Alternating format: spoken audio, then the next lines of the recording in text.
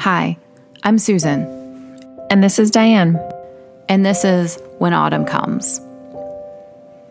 Look, life sometimes just looks different than we thought it would. This is a podcast for mamas and for people who love them, whose lives were flipped upside down as a doctor looked into our eyes and explained our child's prognosis. Or for the mamas who get very little sleep as they face symptoms and behaviors that just aren't typical for other children. This is a place where we can take on this journey together, because we know that this can be a sad, lonely, misunderstood path. But we also know that as colder temperatures and darker days begin to appear, so do the golden leaves and beautiful sunsets of autumn. We know that life comes in seasons. We know that in our world, 24 hours can hold so much change that it feels like 4 seasons in one day. We are here to let you share your story, let you laugh and let you cry, let you learn and let you grow, together with other mothers, when autumn comes.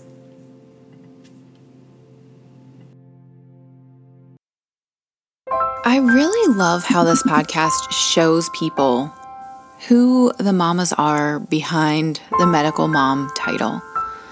Today you are going to meet Aubrey. Aubrey is a mom who I don't know if most people want this title, but I call myself this. I am a hospital mom. I spend a lot of time at the hospital doing appointments, doing ICU stays, doing things like that. But Aubrey, she spends a lot of time going back and forth between multiple hospitals to give her children, specifically her son, the specific care he needs as they are learning more about his disease. Today, Aubrey's going to talk about what being a hospital mom means. You'll hear how many days this family has spent inpatient in a very short amount of time. And you're going to hear about how you can help hospital moms. Because guys, let me tell you, it is not easy. It is not easy at all to be a hospital mom. I always thought I was going to be a soccer mom or something. I'm totally a hospital mom. So let's do this.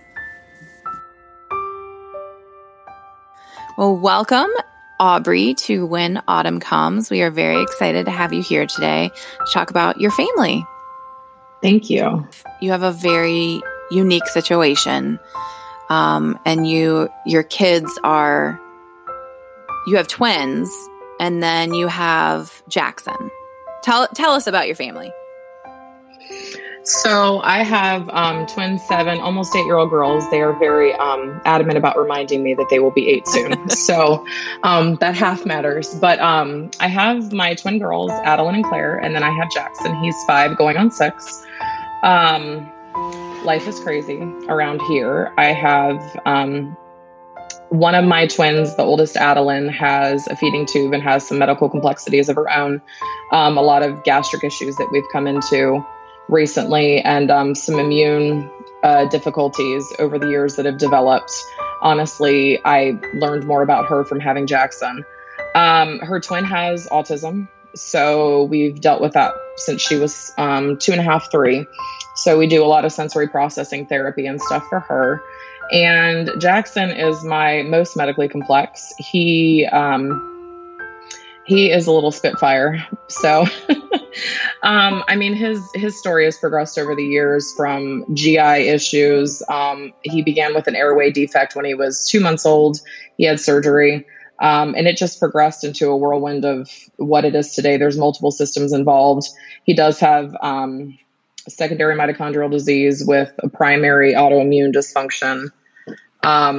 They're still trying to figure him out, but he's reliant on TPN, which is total parenteral nutrition. So he has a PICC line. Well, it's not a PICC line anymore, but he has a IV catheter in his chest that delivers him nutrition. He's been on that for 4 years.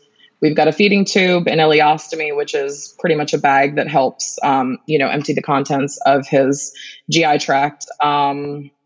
We've got endocrinology involved. We've got severe hypoglycemic issues. I'm pretty much the only people that we don't see as cardiology, which I'm thankful for, that the heart is okay. So we just kind of go through the motions, and his primary doctor is a bone marrow transplant doctor up in Cincinnati Children's now. And so you were located local to me. You're in Virginia. I am, yes. And you guys get You are all over the place. But before we get into that, can you tell us, like, you have to describe Jackson's personality, please, because he is, I mean, all of your children are adorable, but Jackson just has this like flair to him. So his, I think it was his nurse or something one day that said we should do drama for my child. His newest thing is acting out anything. He's got an imagination beyond words. And he has to do for school. So it really started with school where he had to do, he's got a lot of adaptations because typing and things like that are hard. Writing is hard for him. So he's allowed to verbally explain his answers, and he will just animate these books, and he'll read the book, and then he'll just give these big ideas about the book, and his hands are involved and his facial expressions are involved. And he watches a lot of YouTube, no lie.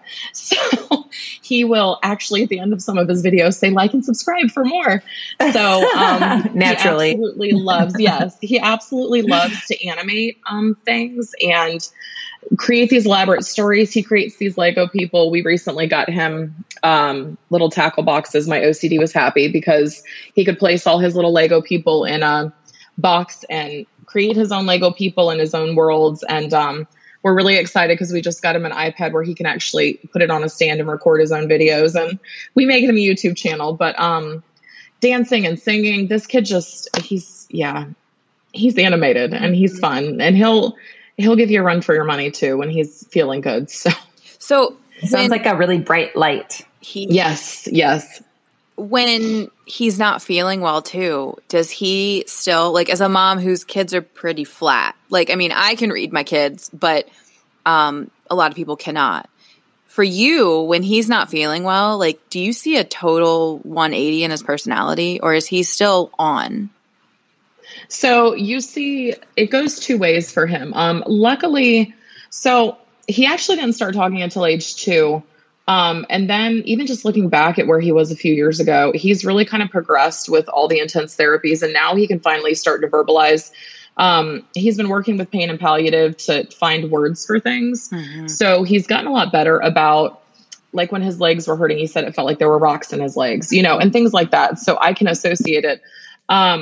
So he either kind of flattens out and just finds a place on the couch and starts to either, cry or kind of fall asleep, or he'll get extremely hyper to the point where he's kind of manic and his body can't control itself. That's what Lorelai does. That's what we're struggling with Lorelai. It's like a manicness. It's crazy. It is.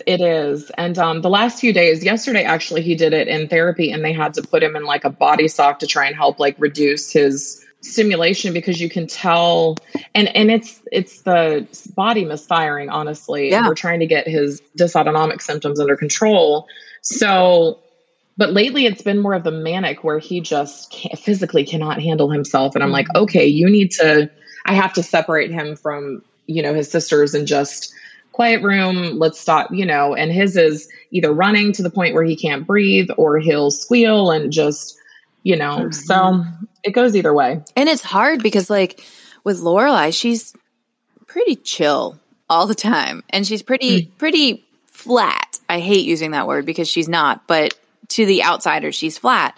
Today, she is happy as a clam. She is like talking and squawking. And like, if she could tell jokes, she'd be cracking jokes right now. Aww. And it's adorable. But it's the start of the manic, because she's like super, super happy. And so my mom's downstairs going like, she's having such a great day. And I'm like, I know it's coming. I can see this coming. Like, she's happy, and you want to be happy with her. But when she's that frantically happy, it's just like, you know what's coming. Do you medicate her now? Well, and it's true. It's true. We just got something to try and help calm that down too. But you'll see him do the same thing where there's like a level of they're happy where you're like, okay, this is just a happy boy, or he'll be excited. But when he gets so manic, he almost can't, like yesterday in therapy, they described it as he can't even control himself. And he pushes his body to the point where he tips over, because he's got PRN oxygen and stuff for when he gets out of breath, but the child could walk across the room and get out of breath. And this is like heaving and almost about to vomit because he's so hyper. And I'm like, hey, and they don't know how to self-regulate themselves. So Yeah, we've really been trying to work on that. Where on the spectrum is your daughter that suffers from autism? So she's high functioning. She has high functioning autism with anxiety and sensory processing disorder. So she is medicated. Before that, we really had social difficulty was our biggest thing, and emotional dysregulation. And I wonder too, sometimes he sees some of her behaviors, and I'm sure there's some learned behavior there too, because her typical response to things, if she is not able to process the overstimulation, she'll just throw herself on the floor and have, a tantrum, or she stopped the self-harming behavior. So we're a little bit better with that. But a lot of the times we have to remove her from the situation and kind of let her calm down, especially if something in her world is not the way she wants it to be.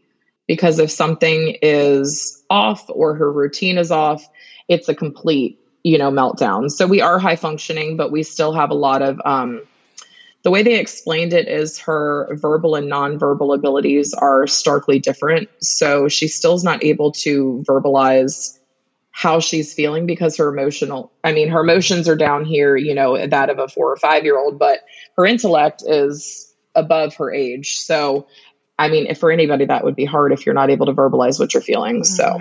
Right. So here you are as a mom sitting in your house. You have one child that's dealing with like severe medical issues that he's going through. I don't know if you refer to as storming or his body is like manic, and you're trying to manage that. And that alone, I feel like if it were me, would be really hard to handle. And then over here, you have another child. So what do you do with all the like high flying, emotions that are going on in your house? And like, how do you handle it? Like, what are your practices of take a deep breath, walk away? Like, what do you do? How do you get through that on the daily or when it's unexpected? A husband who works from home. I will be completely honest. My husband, Ryan, works from home. He's able to step away, and I'm really thankful for that because he's able to come and intervene or help, get the girls ready for school. I will say it's been a lot harder because I've seen my daughter who has ASD. I've seen this isolation and this schooling from home turn her into even a more socially isolated child. So where she used to love going to gymnastics, she doesn't want to anymore. She doesn't want to go do things outside. So the hardest part for me has been seeing that with her and figuring out how to give her the help she needs, but also address the medical side because she's also been left out a lot. I hate to say it that way because she doesn't have the feeding tube and she doesn't have that. Exactly. She's the only one without medical equipment. Yeah. And that's been a lure for her to try and gain the attention that's negative. So, a lot of it's, I do ignore the behaviors when it's not self-harming. I do ignore the behaviors. And also trying to find time to separate her and give her like the attention that she needs just for her praise so that she's not seeking praise, like you said, Suze, for the medical things. Cause she did go through a phase. My stomach hurts. This hurts. And at one time I remember she kept saying, "Mommy, I am going to the bathroom all the time." I just kind of blew it off, and the poor kid had a raging UTI, but I didn't know what to do or where to go with that. So I rely heavily on my husband, and I do just step away if it's safe for them, because I know that they are in a safe environment. I'll put one in one room, I'll put one in the other, and just pull away. So. And how do the girls handle Jackson's longer hospital stays? Because Jackson, obviously I know more about your story than our listeners, but Jackson, how much was he? Tell us how many days you were in the hospital last year. 124 days between September and March of from 2020 to 2021. So, and is this typically because of his? Obviously he has a plethora of medical complexities, but is he usually hospitalized because of his autoimmune or did you say it was autoimmune or did you say it was? So it is autoimmune. He's got something they're calling it macrophage activation syndrome. So essentially you think about the white blood cells, the macrophages in your body, they're supposed to be the good white blood cells. They're supposed to, help. But what happens with him is they overreact to everything. So in his liver, anytime he was fed, they would overreact and they would attack the food as if it was a foreign body. So therefore his body would almost go into shock when he was fed. Okay. They do it all throughout his body. So his was these 4 particular stays were for line infections. So his gut translocated bacteria. You and I have, bacteria in our gut and we can fight it off. I mean, they say there's good and bad bacteria. His was not, the bacteria was not, he was not able to fight it off because of his autoimmune and he's on immunosuppressants, and it translocated into his bloodstream. So the problem with that is anytime that we face these infections, I mean, it's 3+ weeks because you have to clear the infection. You have to, every time they replace the central line in his chest, there was always other things that would come up. This would come up, or we'd have to treat this symptom. So I want to point out that you're not just doing 125 days at the hospital at home. Like, you are airlifting him 9 hours from home and you're relocating up there. I mean, because that hospital has more practices, more doctors that can help him further. But your girls are at home. Your family is at home. Your support is at home. And you are having to go far, far away. Like, this can't be easy. It's not, because before this, he would have like scheduled stays, or we would have the small scares. But this one really brought to light kind of the degeneration, I guess you'd say, in the disease. And, I can't tell you how many conversations we had where his bone marrow transplant doctor walked in and was like, this is just, his body's just not fighting these anymore. We don't know how much this, he's going to keep doing this. And each infection too it went from an infection that was noticeable to an infection that was noticeable to me pushing his very last one. Something was wrong. And I had to physically say to her, you need to do a line culture on my child. And he came back positive. I remember her calling me at 8 p.m. when we were already up there for a trip. Because you make a good point. In between all of this, we already had scheduled trips. So we would stay for 3 weeks and then we would have another week where we would have to see people, and finish our specialties. So I am very thankful to have my in-laws. They kept my girls a lot of that time, but we did really realize how hard it was on the girls and how much they miss their parents. Because for me, it's not a really good coping mechanism, honestly, but I would call them, but I wouldn't call them as often as I should, because for me, it broke me down more. Dad was really good about calling them every day and stuff like that. But my head was just fully in with Jackson. And by no means, it didn't mean that I didn't think about my girls every day, but I knew they were in good hands. They had grandma and grandpa there. Luckily, they have their own room. They had their own schedule. So, grandma and grandpa are really good about doing that. But the last admission, we really realized how hard it was on them, because Adeline came home and I didn't realize how much weight Adeline had lost. And then that went into a spiral of, she's really getting worse. And she ended up in the hospital for 12 days for a feeding tube placement. So now we got an apartment up there now. So anytime Jackson is going to be admitted or anytime we go up there, my husband just brings the girls up there and we, try to function as a family. But they're going back to school in September. So it's really going to be we may have to turn back into this, leaving them with grandma and seeing how things go, because he has to go up there monthly. He gets IVIG and has to see his bone marrow transplant doctor monthly. And because of how many allergic reactions he has and all these kind of things, she just doesn't feel safe doing some of this stuff at home. And honestly, it's my safety net too, to see her every month and see his palliative doctor every month. So I am living in constant fight or flight. And I don't feel like I would ever feel settled if I were you, back and forth. Like, how do you feel? Do you feel settled? Do you feel like you're constantly between the emotions of the fight and flight and being a nomad, basically? We've weighed the pros and cons, because you look at, do we move up there? Do we stay here? But if I move up there, I don't have any support with family. The access, Virginia versus Ohio, as far as Medicaid access and palliative access and some other things that we have here, we really had to look at what was best for Jackson, because I want to feel settled, but I feel like if we went up there too, I still wouldn't feel settled because my whole life is here. So now that we have the apartment, I do feel better about it.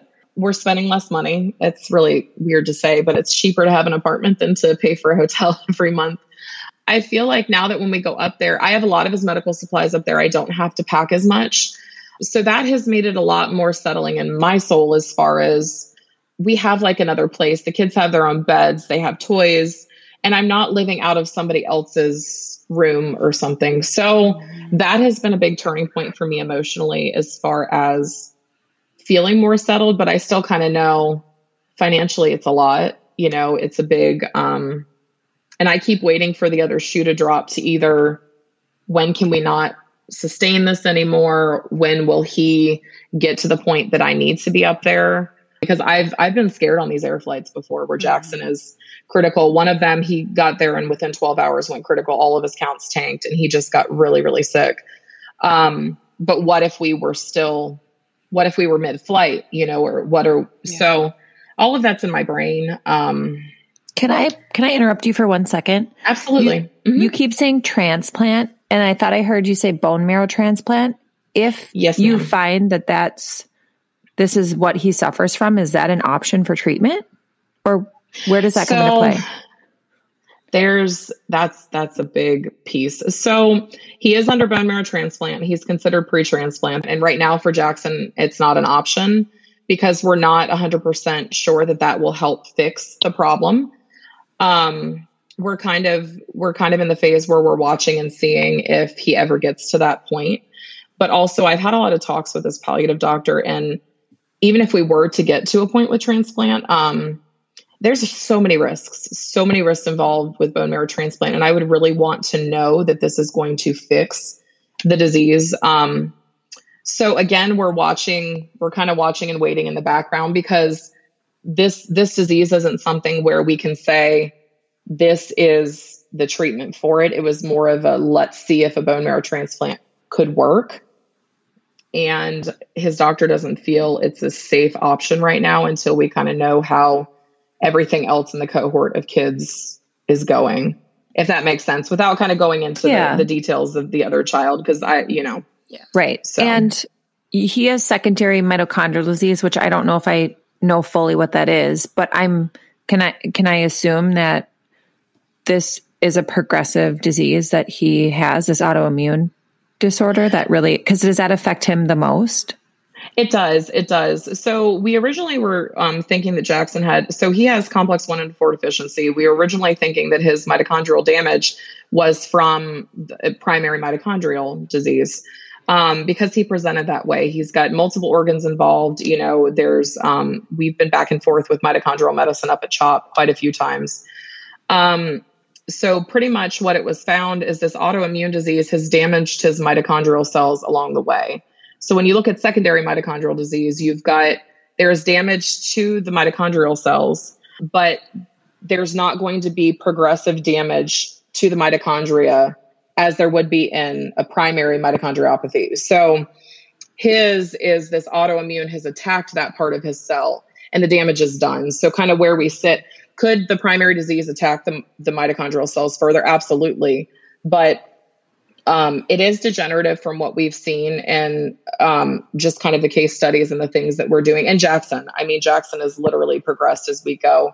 But unfortunately, because it's called macrophage activation syndrome, which is pretty much just, this is the closest, even in all of his notes, it says possible or probable, because they pretty much called it the closest thing they could medically that they know a name for. We're seeing him degenerate, but we don't know how fast it'll be. We don't know where it's going to go because this is so new. Okay. And we're really still trying to figure him out. So I feel like they should be giving us medical, like honorary medical degrees, like each hospital or doctor should be like handing out certificates. Do y'all agree with me? Because I 100%. I'm like, where is your frame with your, degree behind you? Because that was pretty in-depth description. Well, and I think when people hear of mitochondrial disease too, The secondary portion is even new. When I talked to his mitochondrial doctor, it's even new in research, having this, having the differentiation between this primary, and I know, Susan, you can speak on that too. Having the differentiation between primary and secondary, and even the secondary delineation, we see all these changes in him, and it may be a primary disease, but they just can't name it yet. Because he's got multiple gene mutations. He's got the different complexes that are affected. But she said, I can't say that this isn't just damage from another disease because he doesn't quite fit. I hear that a lot. Yeah. So I'm kind of interested because we're in the same boat. Well, we're not in the same boat, but we don't have a definite diagnosis. It's a probable. And so many people ask me, how do you deal with not having a diagnosis? And I know my answer, but what would you say to that? You kind of don't deal with it. I mean, you do, but you kind of just take it day at a time because for me, I finally got to the point where I said, what will it change? Will naming this change anything we're doing? And I've said that to his doctor, and she looked at me and said, Aubrey, we're in the symptom management phase. That's all I can do for you. I can't fix it. I can't make this better. If a problem arises, we fix it. And having a name for it, first of all, we would have already had a name if it was something that was known and we could fix. So it's not going to change anything. Honestly, that's kind of where I sit. So we did seeking a lot. When he was little, I saw it and I talked to people and I went here and there. And when we settled on this that's kind of how we ended up in Cincinnati. Well, we went up there for a specialty, and then that's how we settled on Cincinnati, is because I had a mom friend, which is the initial, child in this cohort. And she said, you need to see this bone marrow transplant doctor. You need to see her because I think she's got some ideas. And she's doing her own research. And once she kind of found all this information about Jackson, I kind of stopped and I settled, if that makes sense. Because while there's no name, she's doing what I need her to do. And she's gotten him stable. His palliative doctor here has gotten him stable. And we're managing it as it comes, because I feel like if I keep seeking something, what am I going to change? Nothing. Mm-hmm. So I kind of tell people, why would I keep looking for something that may never come and stress myself out about that, I was going to say, I feel like the more I search, I'm just clouding myself and white knuckling and looking for control, as opposed to this is just what is. And it doesn't mean I'm losing hope. But if I can shift my mindset to, with uncertainty comes a world of possibility also. I love that. Yeah. I can't, my girlfriend gave me this sign. We should post actually the quote because it's so good, but it essentially was, with uncertainty comes possibility. Everything's uncertain. And, if I can shift my mindset to, instead of looking at the scary possibility, look at the opportunity of the possibility. It just makes it a little easier. I can breathe a little easier. I can day by day just step forward a little easier, as opposed to waiting for that shoe to drop and being terrified all the time at the what ifs. So I loved that answer that you gave. Let's shift just briefly. Speaking of waiting for the shoe to drop, when you're at home and Jackson shows a symptom of anything, do you immediately go, okay, let's pack for 3 months? Or do you go, how do you, I would have a panic attack myself. Am I packing? What is my kid? Because you and I text at 4 o'clock in the morning and we're like, what's your kid doing? What's my kid doing? They do whatever the heck they want to do. And pretty much. So, what's interesting about it is, before his 4 line infections, I didn't really do that. So before we found this bone marrow transplant doctor, we were literally having to go into the hospital at every sign of a fever. So, and this was kind of when we found there was this autoimmune central nervous system dysregulation. My kid literally lived in the hospital with a fever. I was like, guys, if you want me to come in every time he's 100.4, I'm going to live here. I am going to die here. I think because that was one of the first times I met you. You were like, we're in for a fever. And I was sitting outside of the NICU step down because Benji had been born, I think. And you walked past and I was like, hey, I know you. And you're like, yeah, we're in for a fever. And I'm immediately like, no, like get away from me. But I think you were at KD just for a fever. Well, and there was a fever and another fever. And I can't tell you how many times we'd show up, there would be a fever and nothing was found. And that's when we were pretty much told that it was his immune system. I mean, it's dysautonomia. His body overreacts. His blood pressure would go high. He would look septic. Nothing would be wrong. I mean, something was wrong clearly, but you get the gist. I get it every night at my house. Yeah. But his new doctor has really been good about trusting me as a mom. So instead of having to follow this, because, there's protocols, right? There's a tried and true protocol. If you have a central line and you're 100.4, you go in all the time and you get antibiotics. So my kid was getting antibiotics. My kid was living in the hospital for no reason. So she's been really good about, I'll send her a text. First of all, I can text the woman. It's amazing. And I'll send her a text. Is this one of your doctors in Cincinnati? This is the one in Cincinnati that pretty much took over primary control. And I'll say he has a fever. What do we do?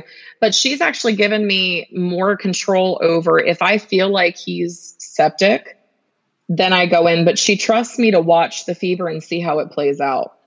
And I was never given that before. So honestly, now I'm a little less, I still get nervous. I still want to scream at the top of my lungs and pray that he's not going to be admitted. But I've learned him enough and she's given me enough trust to where I can watch him and see what he does versus automatically put him in the hospital. So that's eased a little bit of the tension. Mm-hmm.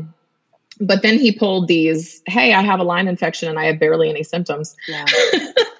So, I'm still kind of skirting that dance between and I don't know about you, but I kind of also am like, do I reach out to these physicians? I swear I talk to you every other day. You're like my best friend, and I feel like, am I overanalyzing this?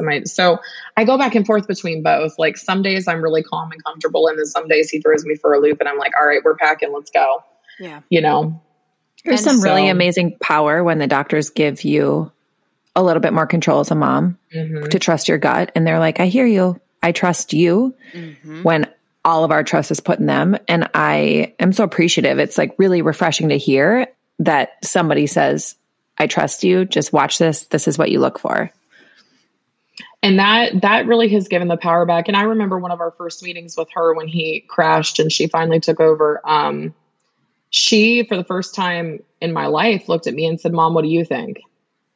When we were having conversations about changes for him. And that was so refreshing to me to hear a physician say, what do you think? Because I've seen him, I've watched him, we've raised him, so to have that power and that ability to speak up in his conversations and not just be a listener, but be an active participant is really important, I think. And I think too, to be asked, because I'm always an active participant, whether they want it or not, but for her to be like, welcome to this conversation. You are because I'm definitely an active participant.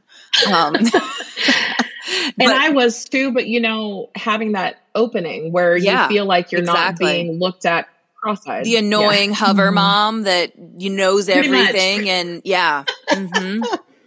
So I feel like kind of rolling off of your job as your role as a mom. And we could probably ask every single guest this, but how do you handle when you think about who am I? I got dropped in this world of motherhood and this is what I ended up being. I know so many people struggle with who am I as a mom? Who am I as a person?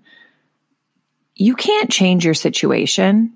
You're given these three, I'm going to say medically complex, and I know one of them suffers more from sensory processing things, but complex children.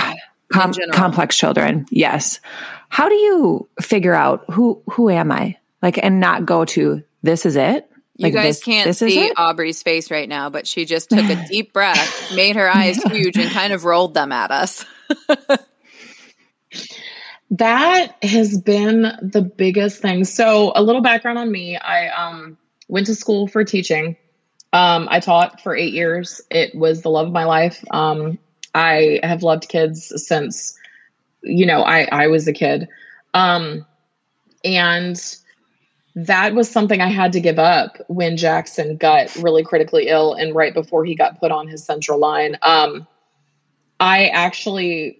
never forget, I started a master's program to get my EDS to be an administrator in the school system. I found out the day after I got accepted that I was pregnant with Jackson. It was a 2-year program. I was like, all right, I'm going to do this. So I went through, for the 9 months. It was a hard pregnancy, but I had these amazing instructors. I got it done. He was in the hospital, 2 weeks old, 2 months old, and it just kept happening. And I graduated in December, and January of the next month, I had to quit teaching.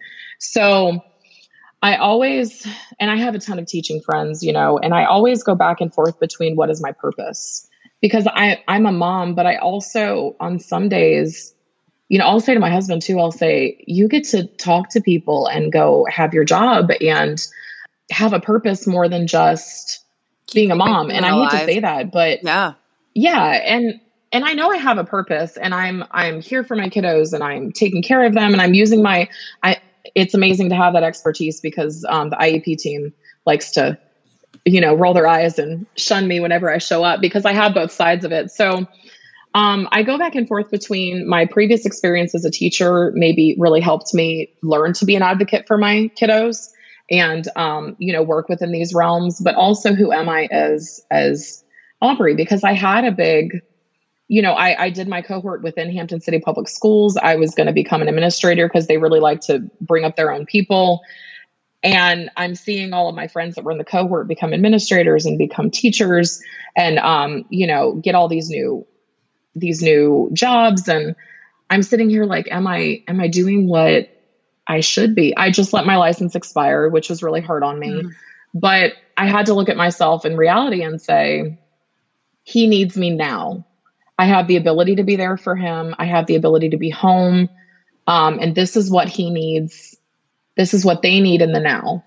And you kind of have to put yourself on the back burner sometimes, and it's easy to become resentful sometimes. Like, how do you feel like you make a conscious decision to not be resentful?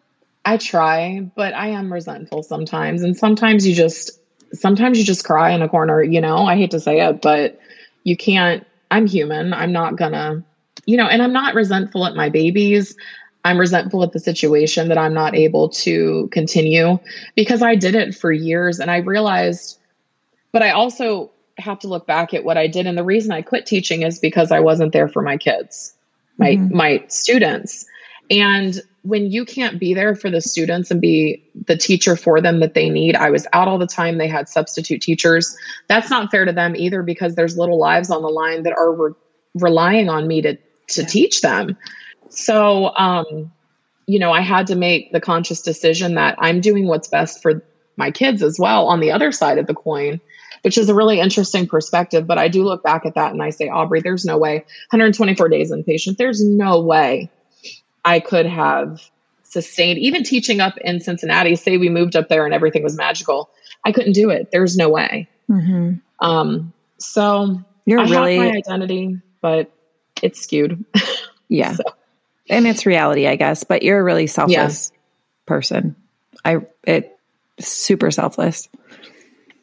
I wish I felt that way. Some days you just don't, some days you don't feel selfless because you feel like, why am I feeling this? Like, am I wrong for feeling like, am I wrong for feeling these things or being a human? So am I wrong for feeling bitter and tired and emotions that I can't even verbalize, and I picked, I closed my business. I've changed jobs a couple times so that I'm at a place where I can be with my kids more. And you kind of step back and go how did we get here? Like those days that you question though, you don't feel like selfless or valuable. Those are the days that I would encourage. I'm not good at it doing it myself, but to step out and try and view yourself the way the world sees you, or the way your spouse sees you, or the way God sees you. I get this text from Diane all the time. I get the text from Diane that says, I need you to view yourself the way I see you today. I'm like, Diane, life is hard today. And she's like, I need you to view yourself the way God sees you. But it is, right? Because we get so down on ourselves. I know. And I personally spiral in those days where it's like, it's just hard and I don't want to keep going. And if you don't step back, again, easier said than done. If I don't step back, it doesn't get easier the next day. And you, Aubrey, being in the hospital, like being and I know I keep harping on being in the hospital, but I know that was one theme we kind of wanted to talk about because you've done it so much more. But being in the hospital, I always compare it to like being in Vegas. You don't know what time it is. You're in a casino, but it's not a casino. You're like waiting to see the slot machine. Is his numbers going to be good? Or, and it's dark, it's light, you're lucky if you have a window in your room. Do you have people coming and going all the time? There are no cocktails though. So strippers? Are there strippers? Maybe the neighbor. I don't know. Sorry. I'm sorry. I smirked when you said Vegas because I just imagine people throwing papers at you and strippers walking down the street. Yeah, they do throw papers at you. It's more the numbers though. The numbers, it's a slot machine. So Cincinnati Children's releases their labs. They draw them at 4 a.m. and they release them at 6:02. I kid you not. Every time we're in the hospital, my body will wake up before my chart even alerts me at 6:01, and I'll watch my phone until it hits that time, and then I'll pull up his labs, and I'm like, "What kind of mess have you gotten us into today?" So that's the only concept of time I have, and then the rest of it, you're like, "Oh my God, when is it rounds?" It's a waiting game. And rounds, oh my gosh, come on, just let's get through this. Come to my room. Yeah. Yep. I can tell you're a hospital mom because that was probably, although I heard you talk about, 28 days, you said? 24. 24. I lost count. Who's counting? Right. I mean, but it's just very factual. We do this. We fly up here. This is how, so I can tell that literally, this is your job. I mean, this is what you guys do. And you just kind of expect that it's going to be there again. I'm hoping when you're inpatient. Yeah. For the people who are listening that are either medical moms but don't do the hospital life, or our friends, or the people who love us, what would help you? We know it's hard. And to say we know it's hard is an understatement. But what would you tell people that can help moms like you? So for us, it was kind of hard. So when we were local, and obviously before COVID, having the friends that would reach out and say, "Hey, can I do anything for you?" But do anything, actually act on that, or do it without me asking. I hate to say that because sometimes I just don't have the gumption to, and I've said this to some of my friends, I don't have the gumption to tell you I haven't eaten in 16 hours and I would love for you to bring, and it doesn't even have to be anything it doesn't have to be food or anything, but just sending the text, because I've seen one of two ways. I've seen the people that pull back and they feel like they're going to bother me if they write me. But honestly, for me, coming back and seeing those texts, "Hey, I'm thinking about you. Things are going well." I may not write you right away, but having that in my phone or on my email to look back at really makes me feel like I'm not isolated. Mm-hmm. So just reaching out in general. And if you do want to do something for the mom or the person that's in, say, "Hey, I'm going to send you, hey, which one do you want?" Instead of me having to tell you what I need. "Hey, I'm going to send you Uber or DoorDash. Which one's better? Hey, I'm going to get you a coffee. Can I come up and see?" In the previous days, one of my best friends, she was always up there. She would find time. She's like, "It's lunchtime. I'm coming. Mm-hmm. What do you need?" So I feel like actually just reaching out and acting on those, if you want to do something for them, just kind of acting on it and not really giving them a choice, because I don't like asking for help. I don't like reaching out. I've never been that way other than my immediate family. Obviously, it took everything in me to do the GoFundMe that we did recently, so. I personally feel that this is a chronic thing with my kid. Mm-hmm. Do you know where I'm going with this? Like, this is like, I don't want to continue to bother people. I don't want to continue. Like, I mean, this is going to be long term for me with one kid and then with the other. And I'm so grateful for the people who show up, but I also, this is going to happen again in 2 months for us. We're going to be back inpatient in the next few months. And I don't want people to be like, it's constant with her. Like, do you feel that way, or am I alone with this? No, you're not alone. And I think that's probably what led me not to reach out to start, and when I say not reach out, like, I'll give updates and I'll talk to people, but like the age old question, what can I do, is so big, especially when you're in the midst of the hospital. Yes. That is a really complex thing to think about. And some people are like, well, don't you know what you need? I'm like, no, you don't understand. My brain is so full right now. Yes. I don't know what I need because I'm kind of in a catatonic state of just going through the motions, So, and I do feel sometimes with my repeat offenders, but they're the ones who are always there, I wonder one day, are you just going to be tired of me? And, I'm not doing it again, Aubrey. I'm not. So, no more coffee for you. Your mind goes everywhere. Huh? I said, no more coffee for you. I don't drink coffee, surprisingly. Well, there you go. No more booze then. Well, those are cocktails are good. So, Aubrey, we wrap up every episode with a question. Diane, do you want to ask her the question? I do. I would love to. Aubrey, what gives you hope? That's a loaded question. Seeing my baby smile and seeing them still, you're going to make me cry. I didn't cry the whole episode. Seeing them go through this and see their brother go through it and still be such amazing little kids. So they give me hope. Thank you, Aubrey. Thank you for being here. Thank you for sharing your story. We are rooting for your babies. We are.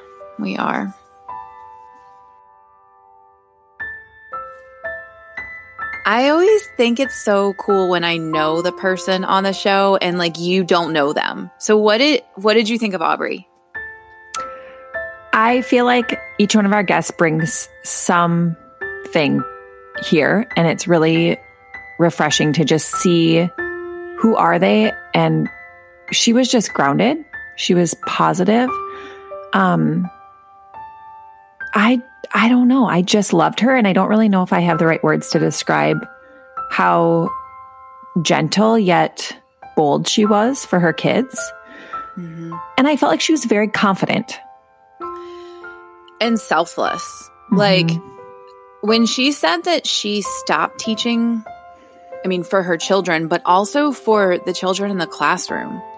She has so much to give those kids in the classroom, but she could see that she wasn't consistently there enough for them. And I think that speaks volumes. These kids need a teacher there. And she just couldn't physically and probably, I'm sure, some days mentally be there. Absolutely. So I'm very grateful for her. And Aubrey, every guest on this show, we're rooting for all of you. But today I just feel like I have to say, like, woman, you are facing a lot of time in the hospital and a lot of ups and downs, and we are absolutely rooting for you. Mm-hmm. Thank you.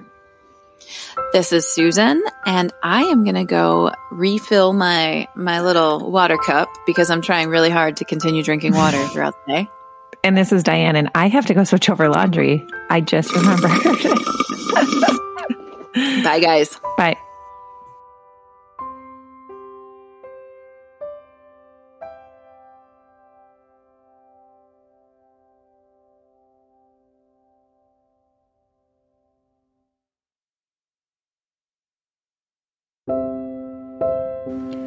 We know you have so many choices on how to spend your time. Thank you so much for choosing to spend it with us. We would be honored to hear your unique, complicated, and hope-filled stories. We would love for you to connect with us and share your story on our website, www.whenautumncomes.com, and you can find us on social media at When Autumn Comes Podcast. Also, check us out at 4am Mom Club, where we will be sharing our middle of the night shenanigans, Etsy finds, Netflix faves, and other things that get us through. We would love for you to hit subscribe wherever you listen to your podcasts. You'll continue to hear unique stories, feel a whole lot of comfort and connection, and hopefully share in a few laughs. We are new to the podcasting world, so this show is produced by yours truly. With hope and a whole lot of excitement, Diane and Susan. See you next time.